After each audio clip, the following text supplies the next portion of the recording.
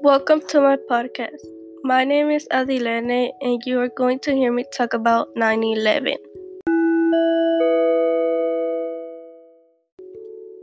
It all started off as a normal day in New York.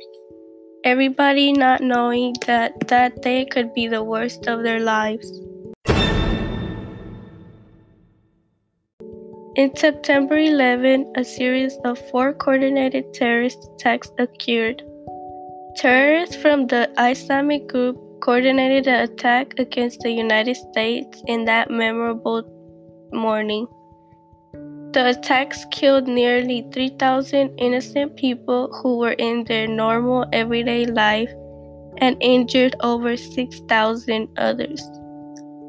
September 11, 2001 is thought as the deadliest terrorist attack in human history.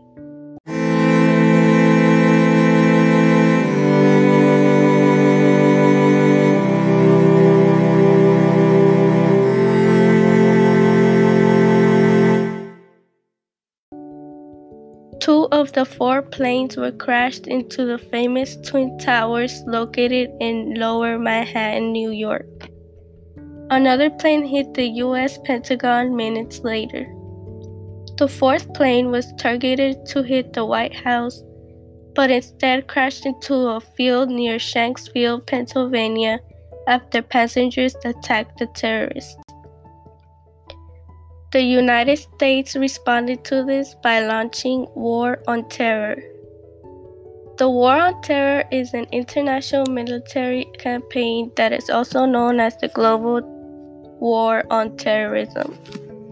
The day after the attack, which was September 12, 2001, Bush stated, "The United States of America will use all our resources to conquer this enemy. We will rally the world. We will be patient, will be focused, and we will be steadfast in our determination.